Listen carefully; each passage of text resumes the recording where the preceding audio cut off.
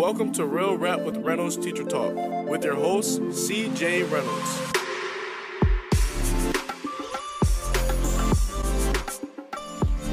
The idea behind this, if you've never been here before, is my name is C.J. Reynolds. I run this YouTube channel called Real Rap with Reynolds. And the idea here on Sunday nights is to help teachers out with whatever I can. I don't always have the answers, but that's why my trusted friends are in the comment section over there. And we are like a community of people that give up an hour or so on their Sunday nights to give back and help people out however we can.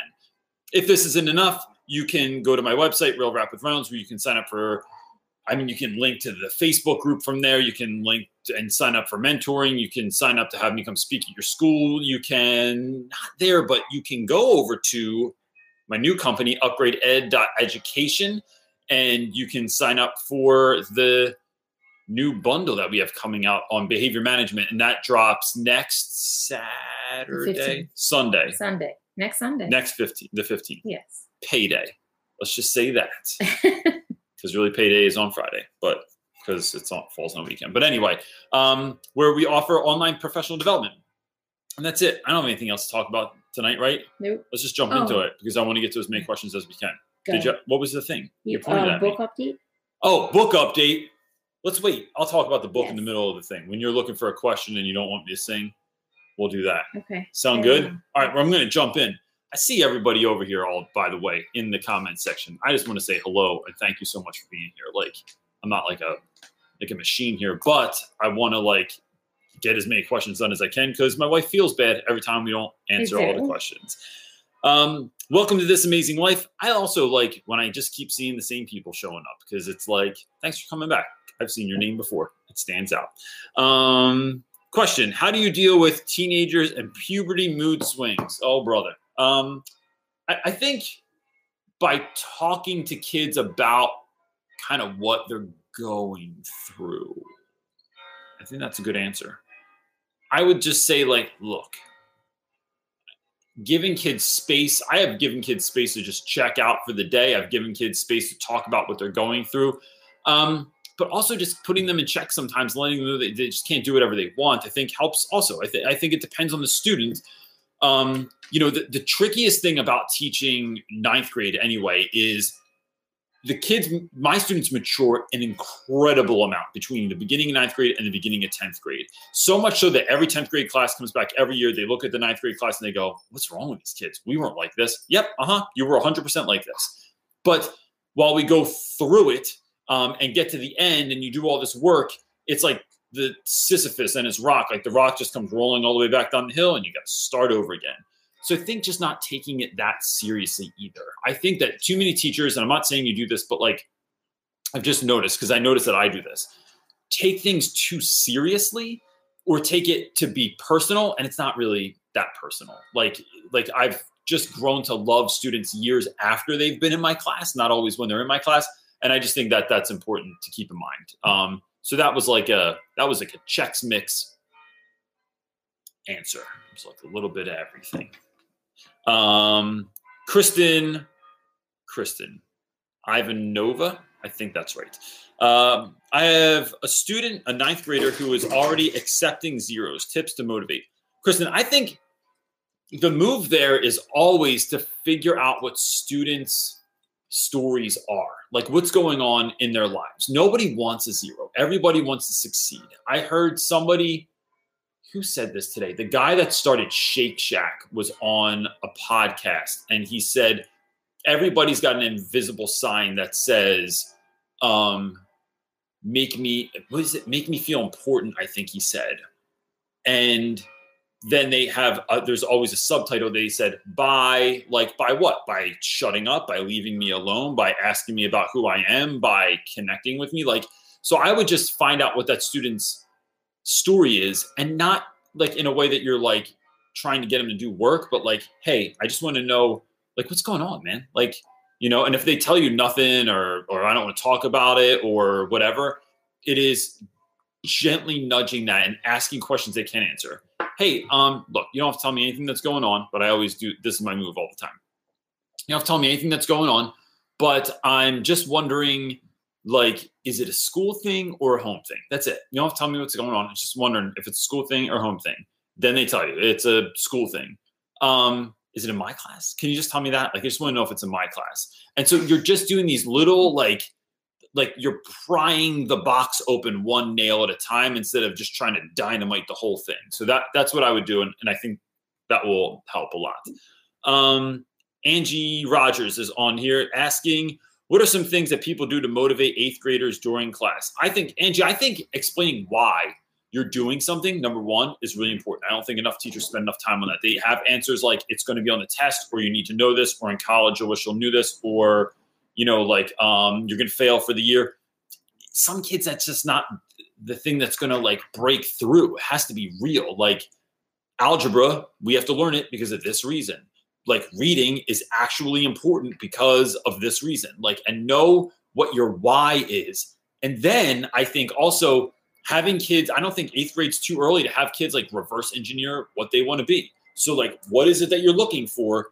And then reverse engineer that situation. So if you want to be a nurse or an airplane pilot or a trash man or a YouTuber, and then trying to figure out how does your content that you're trying to teach connect to something in that world. Maybe it's speaking skills, writing skills, arguing skills. Like maybe it's being able to critically think. Maybe it's being able to convey your opinion, or like listen to other people and take what they're saying to use it back against them. Like, what is it? The skill that they need to know, and then connect that to your lesson.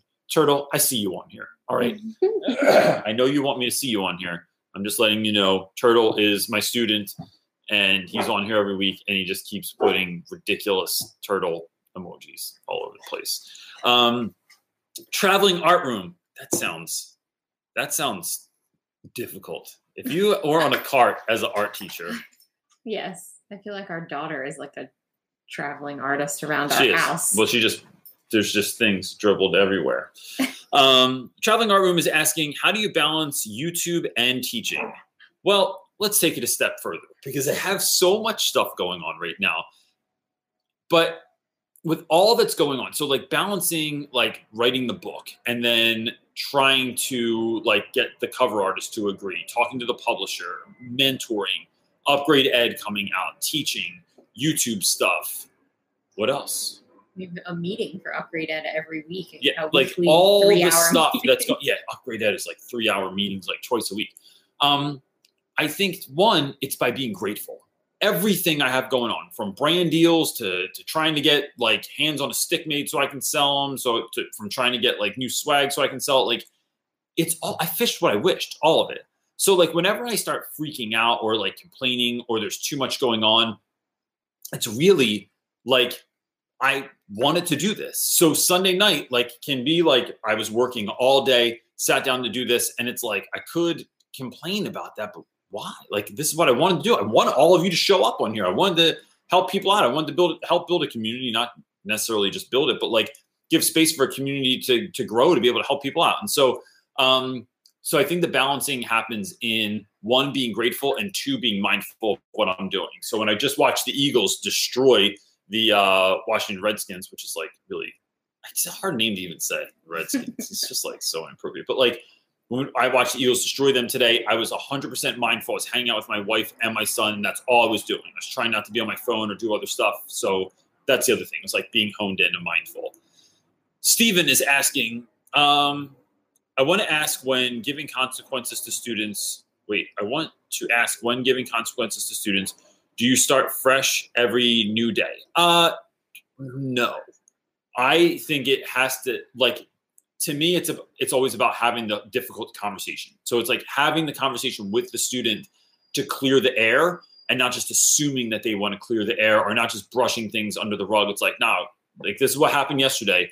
I need to check in with you and make sure that we're good. Like and reminding kids, like, no matter how out of pocket the conversation got, like you need to know that your success is my number one priority. It's the thing that I'm the most concerned with. That's it.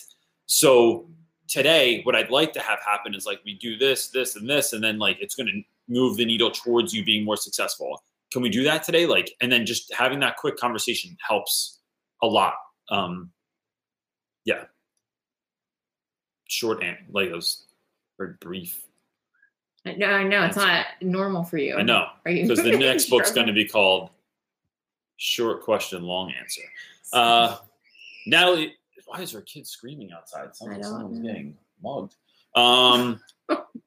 Natalie Schwartz is asking, how do I stop working and just come home and be home? Natalie, I think by realizing that there's really kids, what is he doing out there? He's going nuts. Someone's not having a good day. I think you have to just leave. Like, give yourself an out. Stop laughing at the kids screaming outside. I'm trying to answer Natalie's question. I think that the answer there is to just leave. I give myself an out where I'll tell my wife, like, I'm leaving by this time. I could literally stay at school all night. I really like being there. I like being in my room. I like hanging out with my friends. I like doing the work that I do. So it's about like putting my foot down and saying like, nope, I'm going to do this. So last night I had a ton of work to do. I'm not even completely ready for tomorrow, but some friends, it was my friend Mary Beth's birthday, and they asked us to come over. And I was like, yeah, man, you know what? Like, I have 100 other things to do, but I'm going to go do that instead. So that's what we did. And it was good because here's the thing. Short answer to this is you need to know that that's not just taking off. You can only give what you have. So filling yourself back up with good stuff, right? And that, you know what that is. So whether that's good food or laughing with people or just watching, I don't know, Beverly Hills Cop 2, like whatever you're doing. That was such a random movie to reference, but whatever you're doing, filling yourself back up with that so that you can like have that time. I only have 20% of my phone, just so you know. Oh, okay. I'm just want you to be in the know. In the know. Thanks. Anna is asking, do you ever do a lesson on 9/11? If so, what do you use or do? I used to, but the students we have now were born after September 11th. So it's like a different conversation. I literally feel like this is what my grandfather must have thought when talking about Pearl Harbor. Like he was there or whatever. And then that's crazy, right? You get to an age where like kids are like, oh wait, is that what happened? Is that the plane thing? There's like a plane that this thing, and it's like, no, this was like a deeply impactful moment in my life. Like one of those moments that everybody knows exactly where they were, who they were with, what they were doing. And even my brother knows. And my brother remembers zero things in the world. I'm surprised he remembers his name most of the time. But so I don't anymore because to be honest, like as a school, we don't even do like a moment of silence anymore. Remember we used to do that? Like it would stop like right then. So yeah, anyway, I do not any longer because that's because of this. It's not relevant to the teacher students. Talk group, I bet. Yeah. That's interesting. I bet that is a good question. I would do that. I think asking in the teacher talk group on Facebook is the move for that one. I'll bet Dave Dunsavage does some fire stuff for that. Senior, I don't really like my answer for that. I don't like that I don't do something for that now. Like, I don't like that was my answer. It's going to bother me. She got the wheels turning. Stirred me up. I'm going to have to think about something or how I want to handle that because it was so important to us. Yeah. Senora, I know your name. I see it on here all the time. I still can't say it. Kasofa? I feel like she's sitting at home saying it right now. Senora is asking, what if you have to call out the first week of school or the first of your first year? Look, it's tricky, but I mean, the first week, no matter what. So my daughter was born on the 15th of September. Marley was born the 15th of September. So I was back to school for like a week or maybe two. And then I had to take off for like a week because we had a baby. And that was tough. So I think it's going to come down to like why you're doing it and what you're like, what's going on. So it's, I think that is a question I would go to a trusted member of admin and say, look, this is the situation. Like, are you trying to go to a concert or you have a dentist appointment? That's urgent. Like, so I think it depends on the situation, but, yeah, that's tough, man. Jeez, what do you think about that? I'm going to throw it to you. I wasn't really listening. Just to call out the first week of her first year of teaching. I think you just go and have a face-to-face conversation with someone. Yeah. And like even admit that it's a strange and weird thing. And I think if you're just I think if you're honest and you look and clear about like, you look earnest about, like, I think if you are like that, then it comes off like cool. It comes off genuine. Yeah. And when you come off genuine and when you know something about someone or how much it bothers them, it makes it understandable. Right. You look really tired tonight. You look like you might fall asleep. I'm not. Okay. Natalie Schwartz is asking, how do you handle constant interruptions, especially from kids with ADHD with little special ed support? Natalie, I would say, that perked you up, didn't it? Natalie, I would say by trying to create spaces in your room where kids can move. So stand-up desks win all the time. And I have new stand-up desks in the back of my room where I literally took the old science tables that they were throwing out. I took the legs off of them and I put 4x4s on there and just screwed those suckers in. So now I have these like industrial strength, prison strength tables in the back of my room. And that gives kids a little bit of a chance to move. I think buying manipulative. So I usually go to like Five and Below and get like, or the dollar store and get like silly putty or cheap exercise bands for the bottom of their desks. I've seen people use pipe cleaners are good because they can just like sit there and wrap around their pencil or wrap around their finger. You're giving them something to do. You're recognizing that regular class does not fit every single child. And so why are you making hand motions over there? The fuzzy balls that fuzzy balls that Unicorn Kitty says. Yeah. You have to adhere them at the bottom, like or Velcro on the bottom of the desk. Brody's teachers used to do for him. And then asking those students, like, what do they need? What's worked before helps also. And I think calling home and saying, hey, look, this is just a thing I'm noticing in class. And I'm wondering what you've done in the past to help your child succeed. And what have other teachers done that has helped a lot as well? And I think that that's what I would do. Leela? I don't know why that sounded like it was going to be difficult. It just looked like it was going to be difficult, but it wasn't.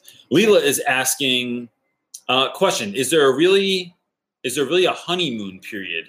Things are going well, so I should be prepared for some kind of dark reality when it hits in the first couple of weeks. First year literature teacher here in high school. So look, it depends. I think it's not necessarily a honeymoon period, but my students came in really quiet last week, my freshmen.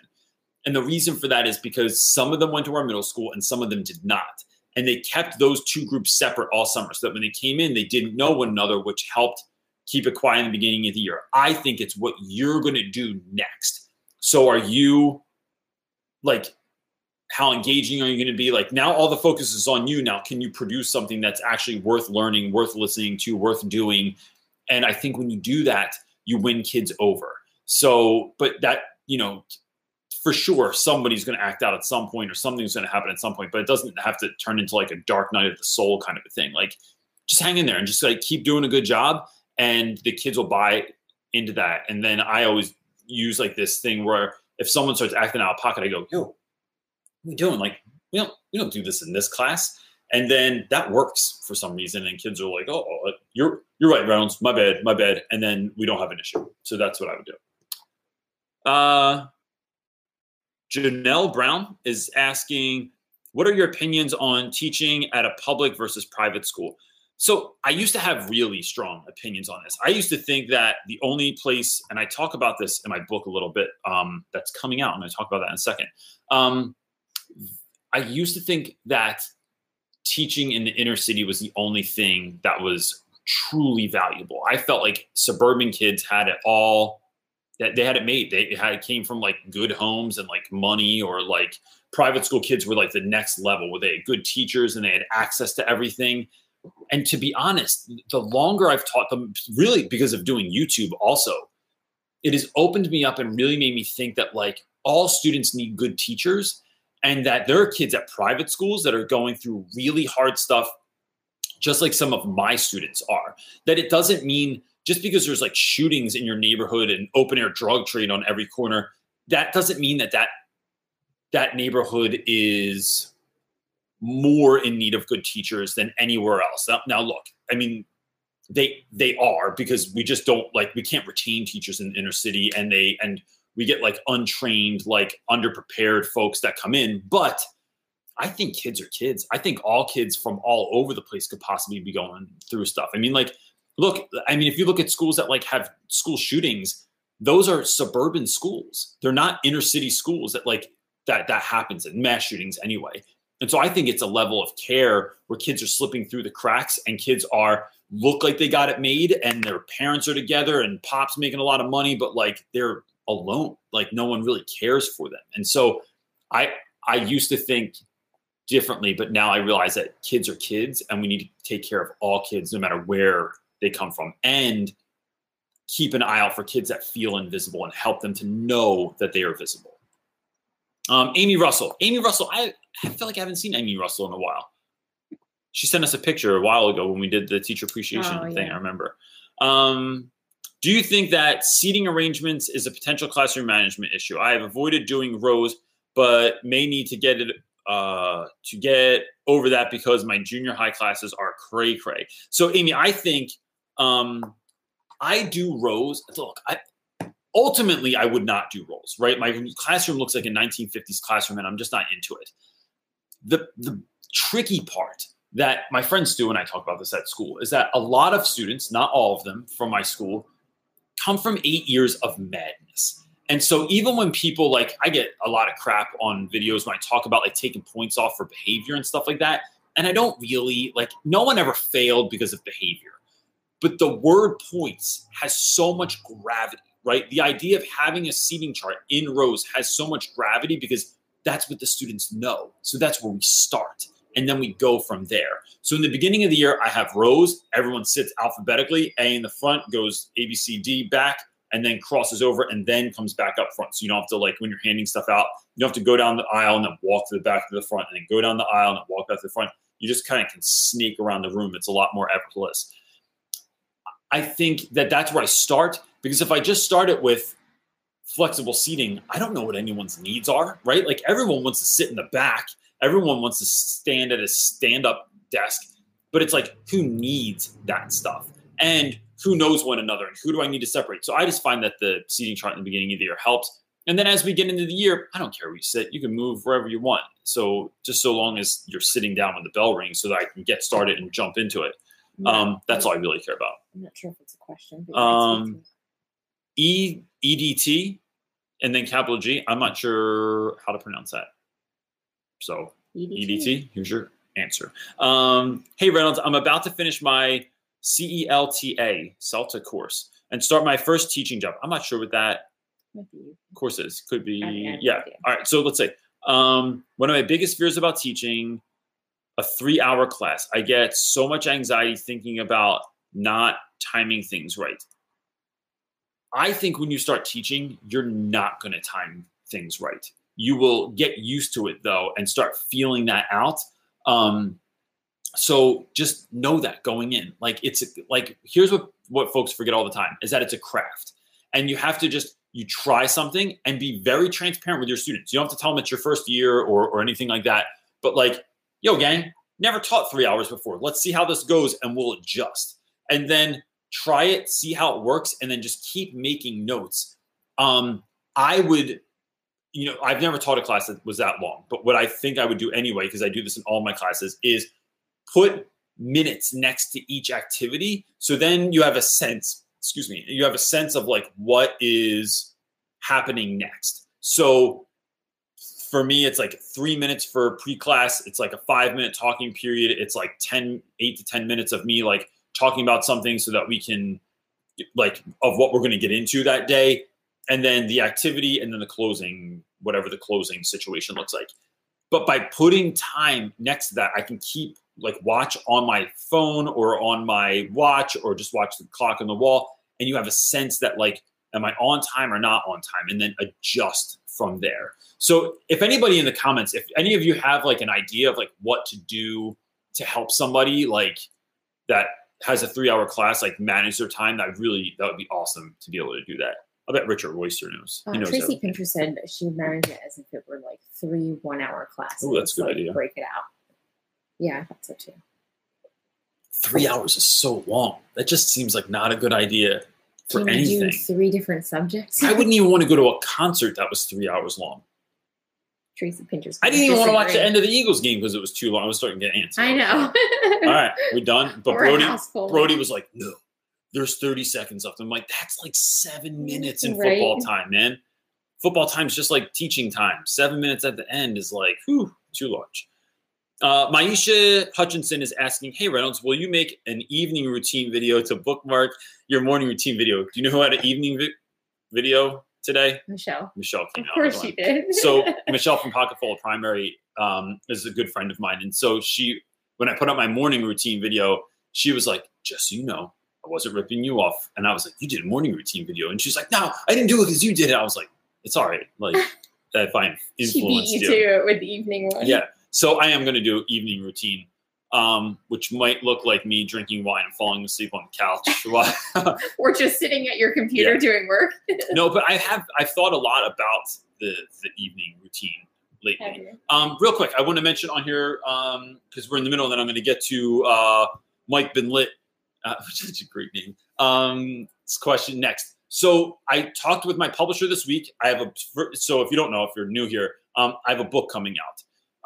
I've not announced the title yet or very much about it, but it's going to be a teaching book that I wish existed when I started teaching. Just like my YouTube channel is stuff that I wish existed when I first started teaching. But it's going to have a lot more stories and really share some like in-depth looks as to why I do what I do. And I share some stuff in there that like I've never talked about before, about myself, about students and schools and stuff like that. I did, however, so I talked with the publisher, and the book, depending, right? It's part of this depends on my cover artist. I got an artist. Can I talk about this? Should I say his name?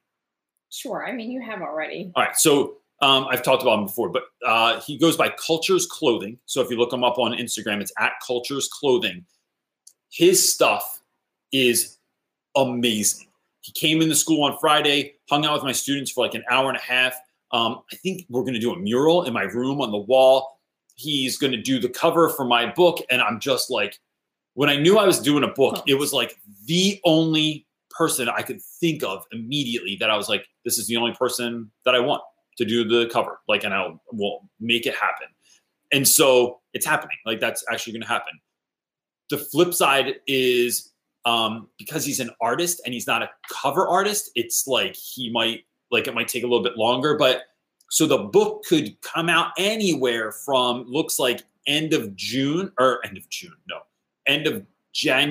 is like a tentative date to the beginning of March based on like how long does it take me to get my edits back and stuff. I want them to come out fast because I want the book to come out and I want to get a bunch of speaking gigs this summer and I want to come to everyone's school and talk and do stuff. So that's what the title or the timeline is looking like right now.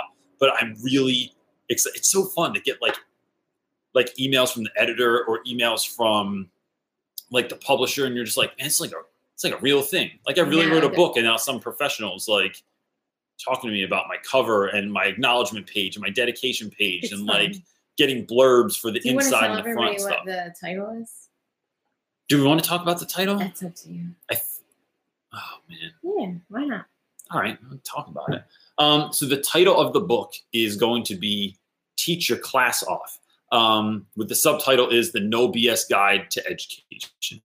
So yes, so Teach Your Class Off is the name of my book because I wasn't allowed to call it Teach Your Ass Off because that, first of all, it sounds painful. And so that's where we're at now.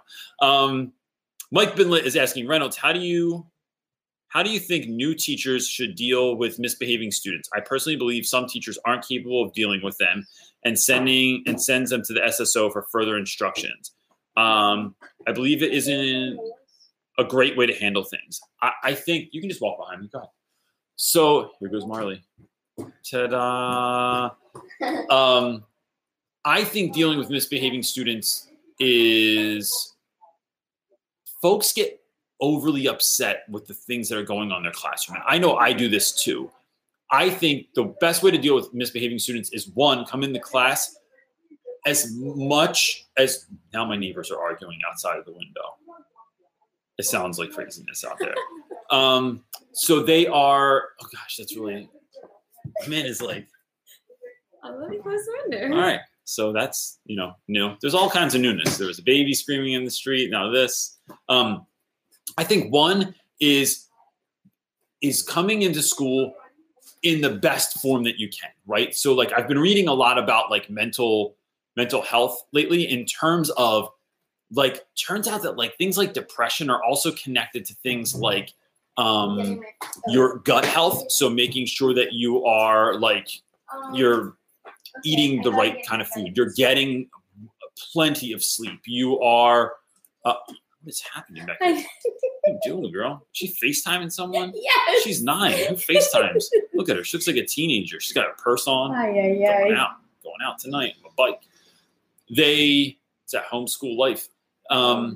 So I think that just making sure you're in the best condition you can be. Second thing is pulling kids aside and saying, bro, what's going on in class? This is what I'm noticing. And I'm wondering if I did anything to upset you or to set this situation off.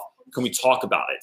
And I think that handling things like that really helps students because you're not blaming them. You're not doing it in front of the whole class. You're saying, yo, we got to figure this out, man, because like, I want you to be successful, but like, I'm feeling some type of way about what's happening in class, and let's get to the bottom of it.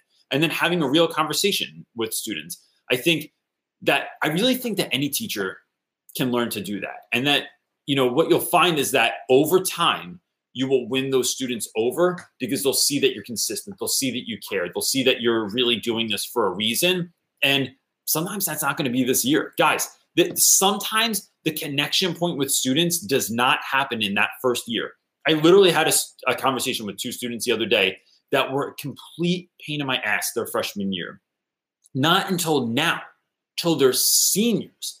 I literally overheard them talking the other day that one kid said that, yo, I didn't like Reynolds freshman year, but like now, like he's like really like one of the best teachers I've ever had. And another kid who was a complete equal pain in my ass also was like, nah, I always knew ever since freshman year, I've given Reynolds a hard time, but I always knew he was one of the best teachers I ever met in my life. And I'm like, what are you talking about? You made me come home and like want to just drink my life away when I came home because you were so like disrespectful and annoying and like it was too much. And then, you know, so you don't know when you're going to kind of like jump in, like connect with a student. What are you showing me? That person. Yo, I know MCT, you little turd. I know MCT. MCT is. Well, he just asked that question that you just answered. So that's fun. Look, man. So MCT is a student of mine.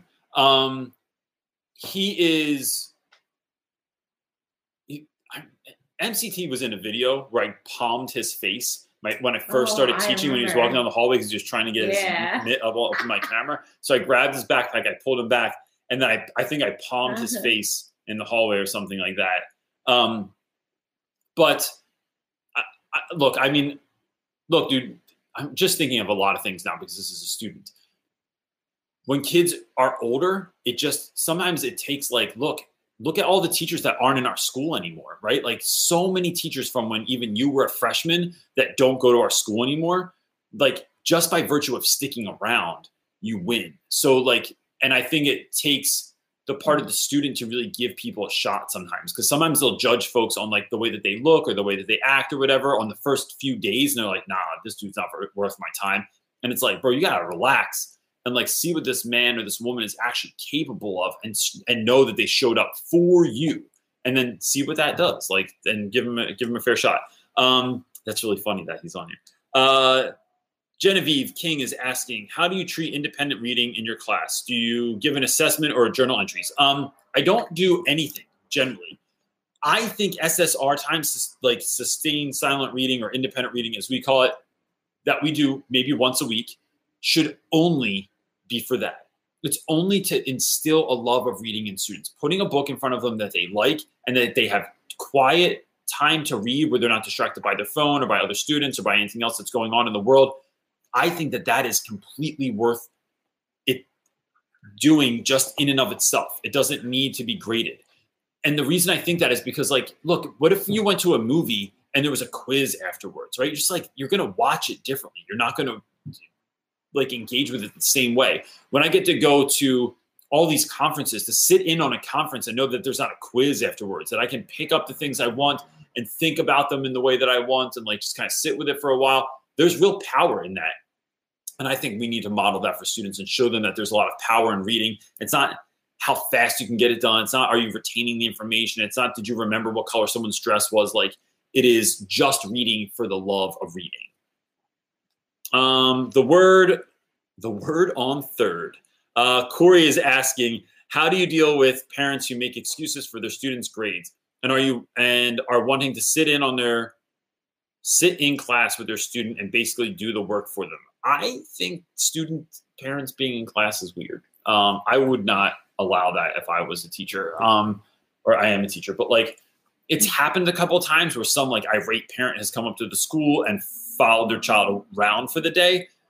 But kids aren't going to act the same. Plus they're going to get ridiculed afterwards. There's like 100 things wrong with that. Parents that stick up for their students, I think there's two things there. I think it is one, parents who have been wronged by the school system and now they want to see, like, it's like you can't trust the school anymore. You can't trust the teachers because you've been dogged so many times that like now you have to see it for yourself and try and help where you can, right? I know that we felt that way about our school district where, you know, we wanted to go up to the school and see like what Brody was learning and how things were going there. I wanted to sit in a whole day with him because I felt like everyone sucked. Yeah. And so I see that. The other thing is, look, no one's going to win. Like that kid's just going to lose in life if it's just their parents like trying to celebrate. Like if the kid isn't doing the work and it's not the teacher or the school's fault, like that parent doing that much, like once they get out into the world, they're just going to lose. Because what are they going to do? Do that for their job? Do that for their wife, like, or their husband? Like it's just going to not win. What I would do is talk to that parent and say, what can we do here? Like, what is it like? If you had the ideal school year, what would it look like for your student? What would the tutoring look like, or the after school help, or the working class? Like, let's have that conversation about like, what are the things that you've been missing out on that you wish you saw with your student?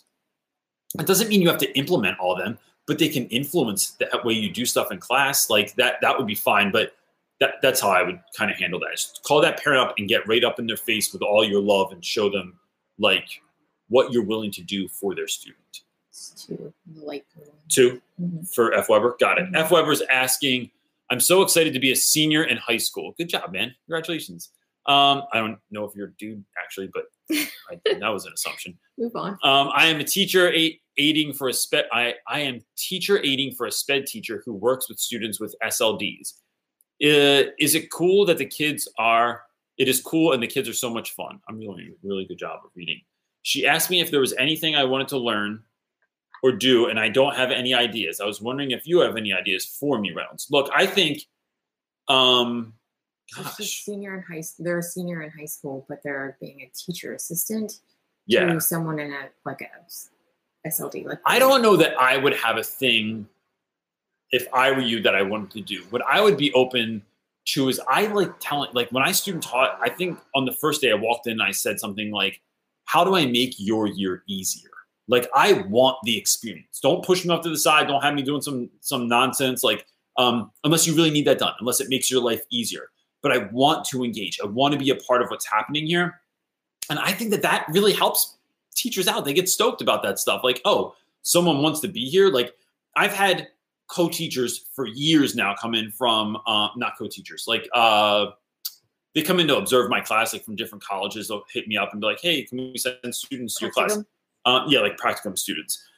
And some just want to sit on their phone in the back. They come late, they leave early, they're on their phone the whole time, just looking up stuff, and they're useless. And then other students like Christina and Maggie from St. Joe's have come in multiple years in a row, really want to be a part of things. They want to like be in small reading groups. They want to help like foster conversation with students. They want like kids to know that they are seen. So I think you just being an active participant in that classroom is going to have a really great effect on those students. And then just making sure the teacher knows that like, I want to do stuff. Like, don't just let me, like, I don't want to just sit in the back and watch YouTube videos unless you're watching Real Rap with Reynolds. And then, you know, it's like professional development on your phone. But other than that, I would want to get in there and like get my hands dirty. My buddy Nayara. I like mentioning that Nayara lives in China all the time because I think that the internet is amazing. My school is a standards-based grading school, so I can't give points for homework. I actually like it this way. I think there's a lot of validity there, and that's a really interesting model. Any ideas for consequences for not doing homework? Bad test grades, and it'll just reflect. Maybe I don't know. I think. No, well, she doesn't. They don't do grades. They do like standards based. So it's like, did you master the? No, content? I mean, right. So like, if you're not doing your homework, which is the incentive behind homework, is to help you learn the content more. If you're not doing the homework, then you're not going to get a good test grade. Yeah, I would make sure simple. that the students understand why they have to do the homework. Right. First of all, like, what is this towards? Am I just doing homework to do homework, or is it going to lead to mastery? And this is how it's going to lead to mastery. I think breaking down why we're doing stuff and what it's going to lead to are like the two most important things that you can explain to students, because then it becomes an intrinsic like conflict for them, right? And if they don't do it, like I don't know for standards based. I don't know like what's the repercussion like for not doing it. They're just like not growing and learning. Like, well, yeah, so it has to be intrinsic, right? If you have to break down the why. That's the only like, thing I can think of to say. I wonder if anybody else has an answer for that. Like, I don't know. So Nayar is on here and she has this lovely profile picture. Yeah, she just said there's no repercussion. Yeah, so I think I'd be really interested in like what other folks are kind of saying about that. Because I feel like punishing them for like, it's like, what are you supposed to do?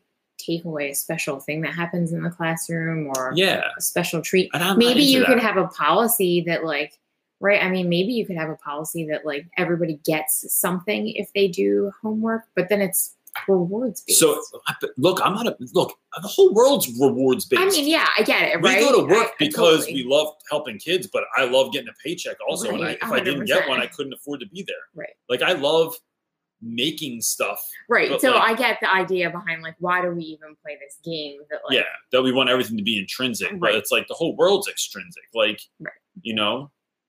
Yeah. So maybe make it a rewards based, something really simple and cheap, like. But that's still a tough one. Like, but even like I buy you flowers because I know it's going to make you happy, and then you're going to go, "Oh, babe, you're the best," right? It's like it's a both end a lot of times. Pineapple Nam, I don't know what that is, but that is some kind of profile picture with a pineapple with eyes and a mouth on it. Since corporal punishment, is this a real question? Yes. All right. Since corporal punishment is illegal and the learners don't feel that break detention is effective, what can I make as a consequence for bad behavior or not completing work on time? I think I'm going back to my same answer. I'm going back to why are students doing what they're doing? So like, look, I mean, I don't do late work. I don't take late work at all unless there's like some sort of like something growing on in the student's life, right? Like someone got sick, someone died, their parents made them go somewhere. Like there has to be a thing, right? Like, but otherwise I don't take late work because I just think in the real world, like you can't go to your boss and say like, hey, I didn't get enough hours this week because I had called out a lot, like, but my wife's going to be really mad at me if I don't have 40 hours at the end of the week. So can you hook it up? No, they're not going to just hook it up. So that's part of my reason. And I explain that's my why to my students. And I also just don't want students like showing up at the end of the trimester or the marking period, like trying to get a whole bunch of makeup work that is going to like really affect their grade. I want them to learn to manage their time. Like there's all these soft skills wrapped up in this also. It's not, school isn't just the mastery of content. There are all these soft life skills too that we need to teach students, like how to advocate for themselves, how to best use their time. Like, and then of course, mastery of content is important as well. But, I would have the conversation with them. And like my wife said, like I do stuff like when I do like cereal day, which for those of you that don't know, we eat cereal every year that is cereal with the least nutritional value as a group. The only kids that get to go and be a part of that are kids that are like doing the work. And it's not grade based. It's like ability based. So like you could have a D in my class, but you're still working really hard. And I see that, or you had a really low F before and you put in work and now you have a much better F. But so I'm seeing the growth. I'm seeing that you're giving that effort. That could be a part of it as well. Or when I take tons of class trips, like I only take kids that deserve to go. And that, again, that's not exactly your grade, but like, one, can I trust you? Two, are you like doing the things that I'm asking? And then in taking just small groups on things like class trips, I love when students come back and they are like ecstatic about what happened. met a celebrity. We got to be on someone's YouTube channel. We went to a really great place. We went to an awesome play. We got to go see someone do graffiti art downtown. And then that is an incentive for kids to like kind of get their stuff together, because otherwise they're missing out on this amazing opportunity. So I think that a couple of those things work as well. Jennifer Ellison is asking, how do you balance accountability with grace? I am often the lone wolf trying to advocate for kids who have messy behavior because of their messy lives, and other teachers don't get it. Jennifer, I would say, gosh, one of the things I would look into is, what was that dude's name that came and spoke at our school the other day? Oh, I don't know. Snap. He referenced 2 movies, and one of them was called Paper Tigers. And it has to do with students that grow up in trauma and then are sort of acting out because of that. And not just the trauma, like one of the things that like I think teachers get confused a lot is teachers think that trauma is like you grew up and you were beaten or just sexually abused or you saw something horrific. Like trauma could be a lot more than that. And that doesn't take away from those other things at all. But like if your parents like verbally abused you or like were psychologically abusive to you, or you just happened to move a lot, you had no stability in your life, like all these things can be traumatic to young people. And so I would ask the school to do, like, see if your school could do like a training on that, or get someone, like reach out to someone like, what was that dude's name? It was. She can email us. If you email me, I'll email his name back to you right away, because I think he's really interesting and he's someone that you can connect with. He's a lawyer now, does educational law, but he used to teach, and he's like trauma-based. It is like his jam. And even like, look, not to just pull the company into it, because that's not my style, but up with Upgrade Ed, what we're trying to do is like eventually I've been collecting professionals for years now that I've become friends with or connected with. And what we're trying to do with Upgrade Ed is have lessons eventually dialed into like real niche things like trauma, dysgraphia, dyscalculia, dyslexia, autism. Like, how do you ADHD. Deal with students that are like, that there's only 1 or 2 maybe in your school or in your class, and get some training on how to help those students, instead of we always just kind of like look at the big picture or the biggest problems and we speak to them in professional development. But like, what if you have like these, like you don't know anything about this dysgraphia and like you have a student like that? So I would say, look, the bottom line here is keep doing what you're doing, because it's only about the students. It's never about anybody else. To hell with what every other teacher in your school says if they don't get down with this, so she said, and just advocate for them. Yeah, she said they just see the behavior and not the like her co-teachers or other.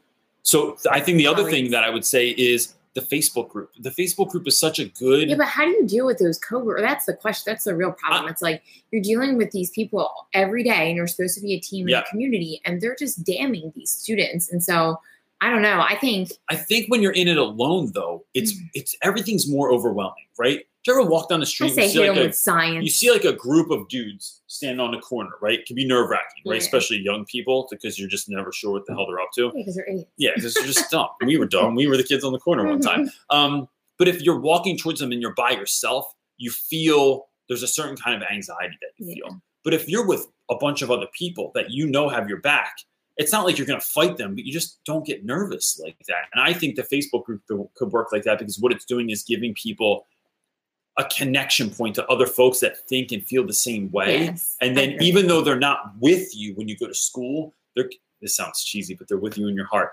and you can take them with you and then have someone to communicate with. Look at your dyslexia like group you were in. That was all world. Like all those special ed parents that were on there, like that was all world to you. So I think that is a big deal. Rachel Biggs is asking, Rachel Biggs, you don't see very many people with a black and white profile picture. Good work. I need advice for a teaching assistant who is on the fence about whether to go into teaching or not. Rachel, I think being a teaching assistant is awesome, because what that's going to do is allow you to like be among students, and you're not just like, you're not a non-swimmer who's never been in water trying to decide if they want to swim. You're like actually in the water and seeing if you like this kind of stuff. But I wouldn't just base it on this one instance, because I don't know who you're partnered up with. And if that person's not very good, or if they're not having fun, or they don't make it look interesting, then you might go, no, I don't think I want to do this anymore because this looks like you hate it. I would try and get in with other groups as well. And I think the best way to do that is to tutor. Go on Craigslist, put an ad out there, put something out on Facebook, tell people that you tutor, and then you're making money and you're helping students, and you will start to see what that feels like to take a student that didn't think they could and show them that they can, and the amazing feeling that you get from just that. Peachy Teachy. Did we already see this before? Because I feel like I've seen this profile, and that's asked a couple of questions. That is an awesome name, especially because we almost bought a peach farm last year, and then somebody else bought it. So didn't get that one. I have a kiddo that is high ability but his ADHD is getting in his way. I have given him several fidgets, but he keeps breaking them. What do I do? I'm laughing because I know those students. I think calling home is a good move there. I think most students that have parents, like most kids that are like have any sort of learning disability or learning difference, when you call home, it's usually like, your kid keeps breaking all the fidgets that I give him. Your kid will not get I'm not saying you're doing this, right? But like, I've heard these conversations in the staff room before and amongst people, like even out for drinks, where they're just like, I don't know what else to do. All he does is break everything all the time. Or all he does is like this or this or this or this. Parents know their kids. If you call home and say, here's what I'm trying to do, like almost laughingly, I keep giving him stuff, but he breaks it all the time. It's like my dog. My dog destroys every toy. Should I just get him like a Kong dog toy that he can chew on the back? Like, what am I supposed to do with your student? Because parents know, and then you're like building that relationship. Maybe you call home once a week. Maybe you connect with them in a different way.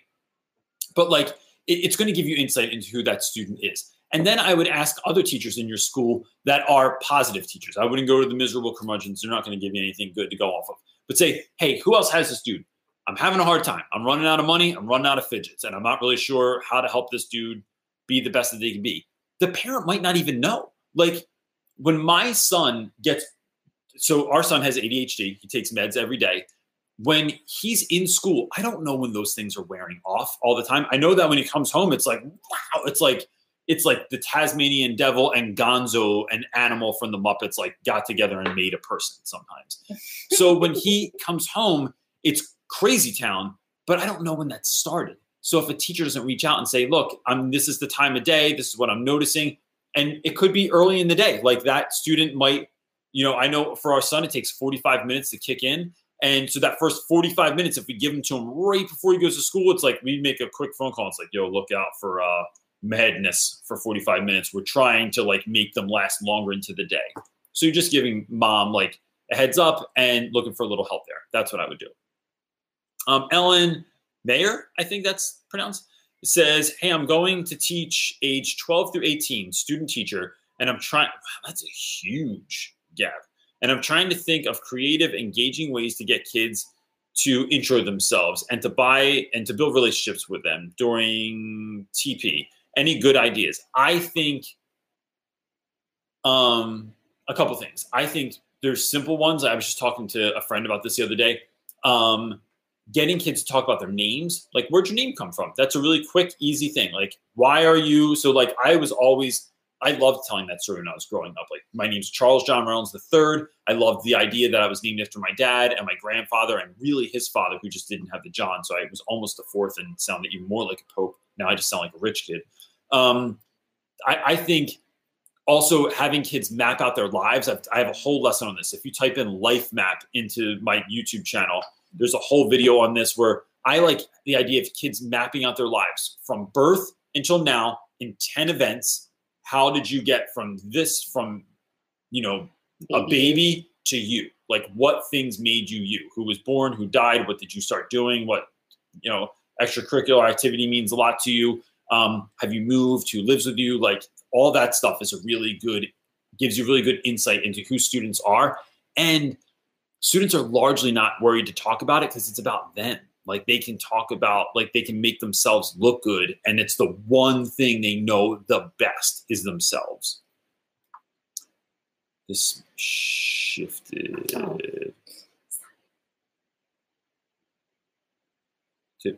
Oh, wait, is it this one? Yes. Okay. My buddy Kimberly Wallback is asking, what is your favorite book to read with your students? It's changed over the years. So I like different books for different reasons. I like the Odyssey because I like the hero's journey, and I like the idea of like going through some really heavy stuff to come out better on the other side, because I feel like that's been my life.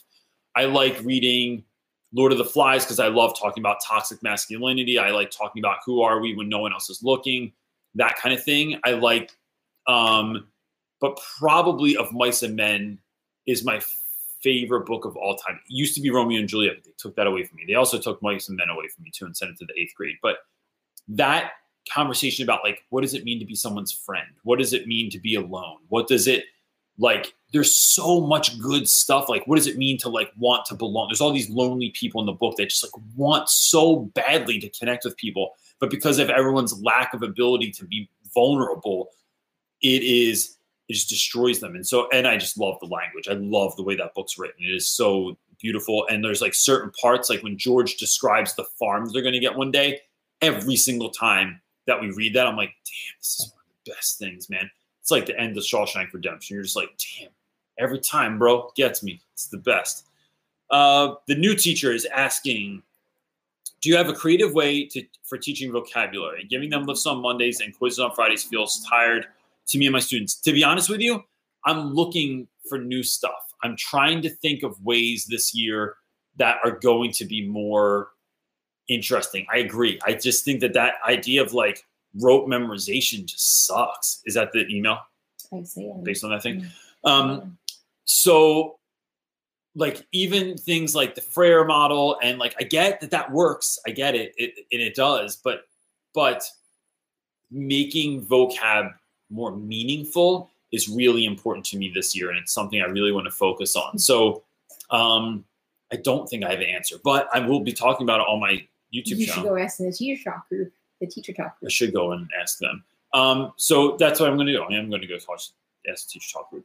And if anybody else has an answer to that too, I think that's a really great question. Like, what do you do with vocab? Like, how do you make that meaningful? Because it just feels like a fancy way of making kids memorize stuff for no reason. I remember in high school, vocab sucked. It was just, here's a list, memorize it. But it's important, like, because you want to expand your word usage. You want to be able to have a broader vocabulary, because then you can really learn to tell your story and share your ideas better. Gives you that.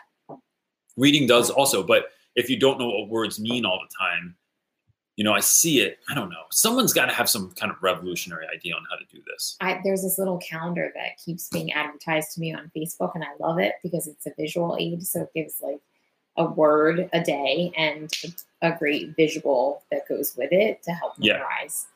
And that's what I'm going to use for our kids. All right. I like that you're talking to me while you're playing with slime. Yeah. You're not supposed to say that stuff. I mean, it's kind of gross and distracting. Madeline Stevens is asking, I'm in the midst of applying for a job as a help desk / tech teacher. How should I answer this interview question? How will I balance those two roles? Help desk tech teacher. I would say, I don't know that there is a balance. It's like, look, let me make this metaphor. I think it's like when people say, like, how do you do work-life balance? I don't think you do. I think it's a myth that you can have them perfectly balanced out so that you're doing both. I think you go where the need is. And you have a hard out. So like, I know when I am working a ton. So this week, Upgrade Ed launches officially, like everyone that bought their courses gets them on the 5th, on Sunday the 15th, right? That's the first day that it comes out. There's a lot of work to be done between now and then. So I'm straight working this week. And I have a couple weird experiments I'm doing this week also that I've signed up for that I'm going to tell everyone about in the video. But essentially, I'm seeing hypnotists, but this is a whole nother thing, right? But so I'll go hard on that this week. But next weekend, like after this, the following week is going to be nothing. Like it's just going to be just family time all the time. And then I don't know what's going to be after that. So like, I can't balance it out necessarily. What you're doing is you're going where the need is, but you're being mindful of the fact that the other thing exists. So some weeks I hang out with my wife a lot and we love hanging out with one another. Other weeks it's like, dude, I just got to work all week and just get stuff done. And she knows that you're making the whole thing you're doing like, oh, I am? Because your slime is, sorry, it's the size of the table now. So you're, it's making a situation. So I think that's what it is. It is the fact that you're just being mindful that both things are important to do, but that you're like, you can't just perfectly balance them out. That's, because maybe one week the help desk needs more than the tech stuff. What's that? Mm-hmm. I thought you were trying to motion to me. I was trying to make it look like I wasn't looking at you, but then that didn't work. All right. We're almost done. So PR2MCHL is saying, I'm a first year ELAR 7th and 8th grade teacher. I'm spending hours lesson planning. Where can I get ideas so that I'm not working from sun up to sundown before I go to sleep? This is a great question. I suggest that there's a couple of places. Oh, who's my girl on? Who did I meet with Jen Jones? Bridget? Cammie? I forget what her name is on Instagram. Works with Jen Jones? Yeah. So my friend Jen Jones is like huge on Teachers Pay Teachers, but she's not a huge advocate all the time of Teachers Pay Teachers because it's not about just putting worksheets in front of students. It's about finding things that actually get students engaged and make them want to learn, and you're really checking for understanding and not just giving them some cute worksheet. She works with a woman named Cammie, or has worked with, who's a teacher in South Dakota, North Dakota, one of those. They're pretty similar. Just one's on top of the other. So she does a lot of work in this world as well, where she does like really interesting activities with her students. So I would try to find her on Instagram, and I can't remember what her name is. It's Cammie. And if you go to Jen Jones' page, you'll see that she like did a talk with her somewhere. She has like these really cool glasses and stuff, and she just looks like super fun. Short of looking for people like that, I think never recreate the wheel. I think tailor things to your liking. So typing in, what is she teaching? 7th and 8th, whatever you're working on in 7th and 8th grade, greatest Romeo and Juliet lesson ever. Amazing 7th grade biology lesson. Whatever it is, just doing that, people will not post stuff online with great or awesome in front of it if it's not great or awesome. Like it's a lesson plan. It's not a recipe. And so doing that is going to get you through a lot of the nonsense that exists online. I think also using things like NewYorkTimes.com, if you type in New York Times lesson plans, they have a ton of cool stuff. And I also like the website, and I don't know how many people still use it, but teachers.net, which is Harry Wong's website. I'm not a huge Harry Wong fan, but his website has like teachers that just share free lesson plans with one another. And I used to get tons and tons of stuff from them. So that's what I would do. I think another person to hit up about this also is Megan from Too Cool for Middle School. She teaches middle school and she teaches history, and she always seems like she's doing cool stuff in her classroom. So that's probably a good person to like DM on Instagram to just see like, hey, where do you get your stuff from? Reynolds sent me over. You don't have to really say that I sent you over, but like that might be a good person to hit up as well. Joshua, I can't say your last name because I'm just not good. Just not good at names. I'm good at decoding. Not good at decoding things. No, thanks. Mm-hmm. Just put that right in my face. Is saying, loves the videos. Thanks, man. I really, really appreciate that a lot.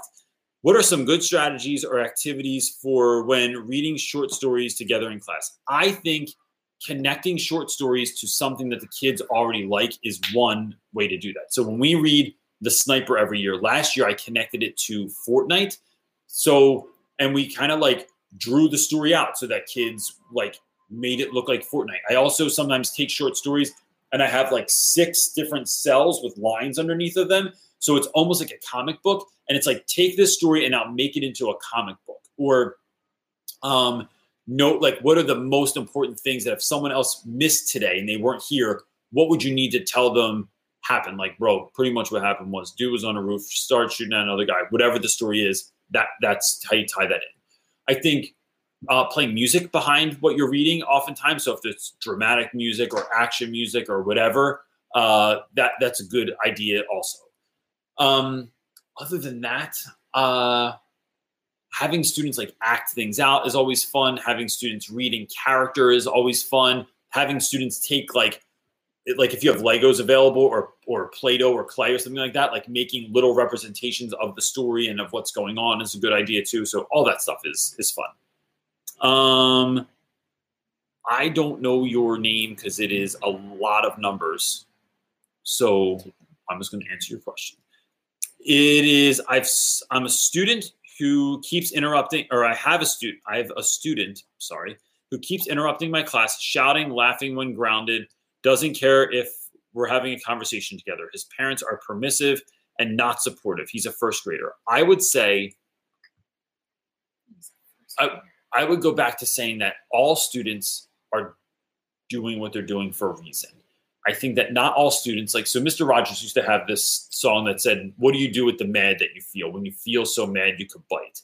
And the story, what he's talking about in there is like, what do you do with what you're feeling inside? No first grader just acts that way because they want to, right? Like they're acting that way because they need to get rid of what's inside, what's pent up, because it's too much for them. So what's going on in their lives? I would take time to just say, hey, I'm noticing you're doing this in class, and you're important to me, right? Like, that I really want you in your class. I actually kind of feel like really lucky that you get to be in my class this year. But sometimes your actions are showing me different. They're showing me that you don't want to be in my class or that you don't like what we're doing. And I just wanted to see why that's happening in class. And I think just talking to kids about that kind of stuff, it helps. I think also having incentives, I've really been thinking a lot about you being my helper in class and you having some special jobs in class, but I need to be able to trust you to be able to do that. Or I need you to be able to stay seated or not shut up. Or, oh, are we yelling? All right, I don't know if you're ready for the job today. Those kinds of things I think just work because you're on their level, but you're talking to them like you respect them, like grown-ups talk to one another and not like they're just a little kid. And I just think that that's how I would help. And then maybe reaching out to their kindergarten teacher, seeing how it was in their class and seeing what helped in their class as well. What do you got? Well, I have a lot more questions, but it's after 6. It is. So can we do one more? Oh. There's a lot more questions, but we have to feed our kids so they don't just perish upstairs. And we have to make them shower because, because they won't do it themselves. I wonder if our kids would ever shower if we didn't make them. How do we get little hippie kids? I don't know. Brody would, because he's 12 now and he's starting to care. He goes out in public and we can smell him. Megan Burnmeister is asking, I teach middle school and have an area to stand to work in the back of the room. Lots of students want to use it, but some really need it. How do I let those students that have it without seeming unfair? That's a really great question. I think fair isn't equal, and explaining to students, maybe not in front of everyone, but look, let me break it down for you. This is you talking to students. I get that you want to sit back there. I really want you to sit back there also. But look at my man. He has a hard time he needs that space to be able to move around. Is there something else we can figure out that would help you feel like you could do that as well? Because what kids really want is the special seat or the special treatment. It's not necessarily to be able to stand because that helps them do their work better. They want to stand because they want to be the kid in the back. They want to be the kid in the front. They want to be the one writing the thing on the board.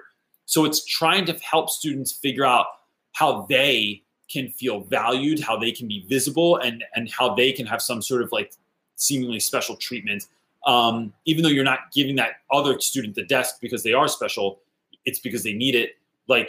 That's what I would do. Or is there a way that you can implement other standing desks? I have used everything from stuff that I've trash picked. I've had other teachers that have gotten islands from someone's throwing out a kitchen island. They bring it in, getting old cabinets and putting a piece of plywood on the top of it, figuring out ways that you can do that on the cheap that allows students the same thing. But I would just break it down for them and say, but I want you to like let's figure out a cool thing for you to do. Like, what else could we do? And have the students be a part of that conversation.